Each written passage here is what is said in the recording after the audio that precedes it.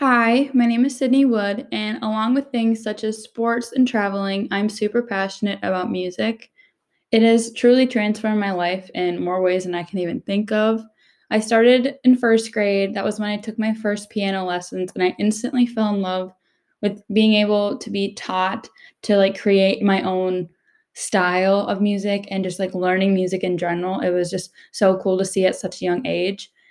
And then in ninth grade, I got a ukulele for Christmas, and I would teach myself from YouTube and apps of learning chords. And I was just really proud of myself that I could teach myself something and use it.